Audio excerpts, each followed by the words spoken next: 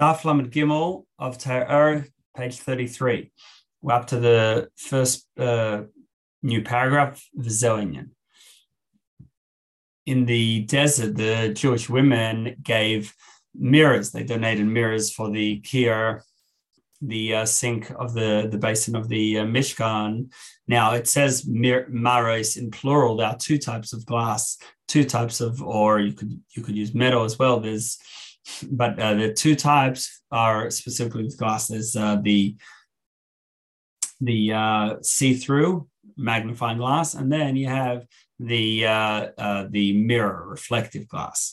And the difference is that when you look through a magnifying glass, you're seeing the actual thing directly. Whereas with the mirror, you're not seeing it directly. You're just seeing a reflection of it, and therefore it's less direct. It's less real.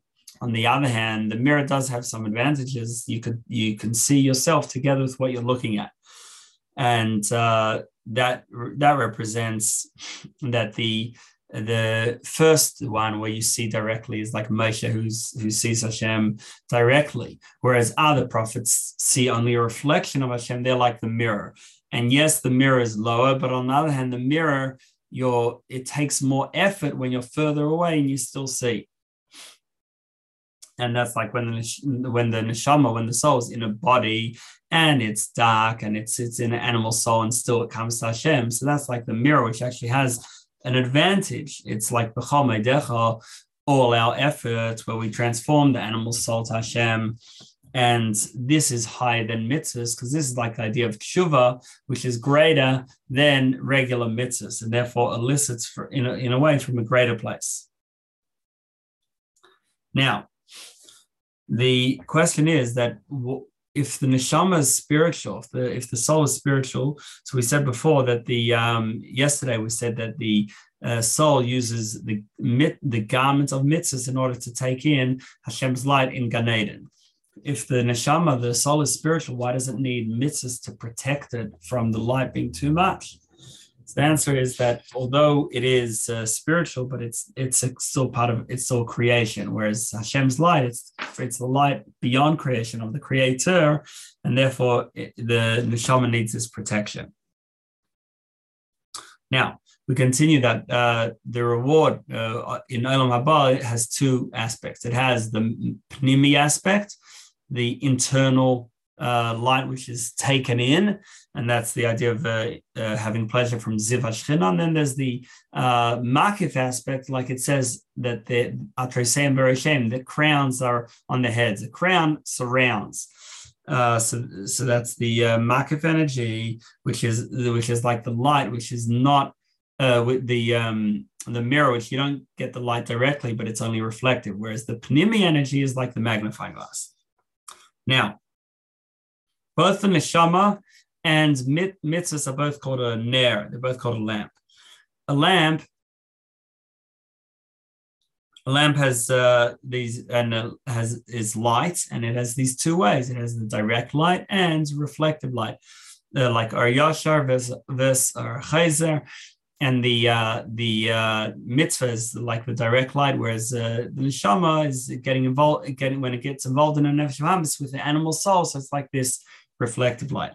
And this also corresponds to the wick versus the fuel, that the wick can be closer to the fire, whereas the fuel is what energizes the fire, but it can only do it when it's a little bit removed and going through the wick. So that's like the soul is like the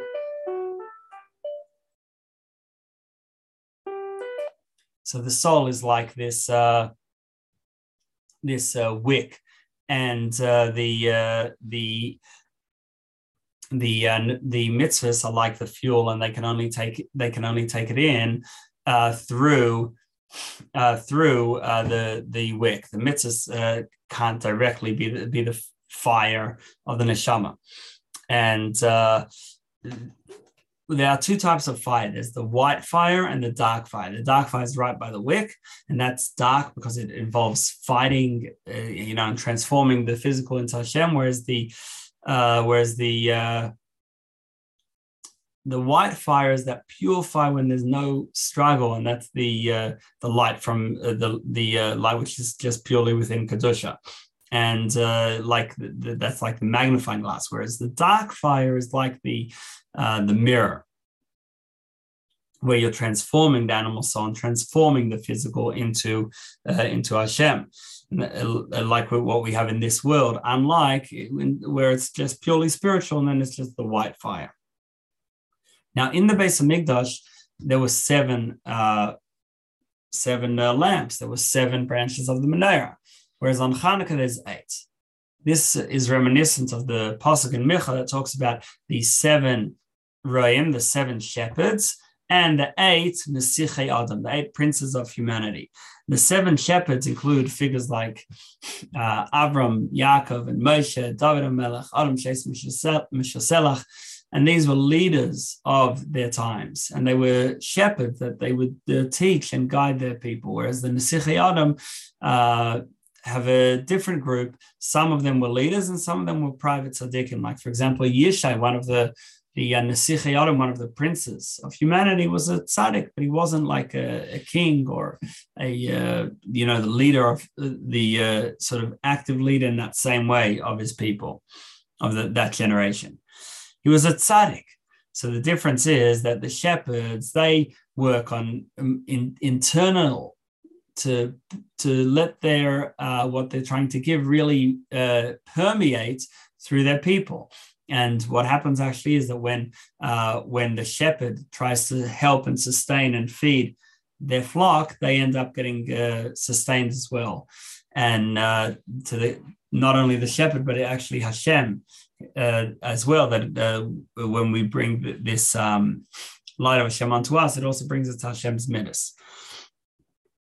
But either way, the shepherd is giving it internal hashpah, panimi hashpah, mamale hashpah, mamale type of influence, internal influence that they could take. Whereas the princes, they're less involved. It's not like a shepherd who constantly gives food to the sheep. He's a prince. He doesn't have to do anything. That's what he's called. He's called a prince.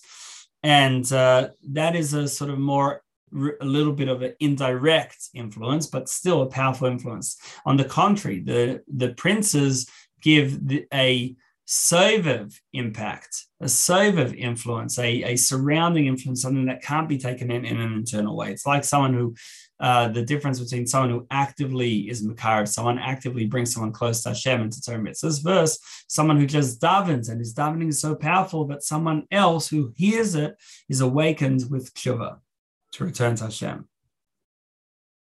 So although the 8 is in a way external, but on the other hand, it's also a higher level of light. It's like the difference between learning from a tzaddik versus just serving the tzaddik and experiencing the tzaddik. That the learning is that you only learn as much as you understand, whereas the experience and the serving is a connection which is beyond what you can take in. And this is also the difference between Rabbi Yochanan ben Zakkai, who was a great Talmid Chacham, versus his student, Rabbi Chanina ben Dosa. But Rabbi Chanina ben Dosa's prayer was accepted more powerfully and quicker than Rabbi Yochanan ben Zakkai. The reason is because Rabbi Yochanan ben Zakkai was on a memale level, pnimi level. He could connect Hashem as much as he can take in. Whereas Rabbi Chanina ben Dosa is connecting in a sovev level, in a like the light which is beyond the light that surrounds level, and therefore he connects even beyond what he could take in. It's unlimited, and that's like the 8 days of Chanukah, the 8 lights of our menorah, which is a higher level of light than the 7 branches of the menorah, which is only like the shepherds, which is what we can take in an internal manner.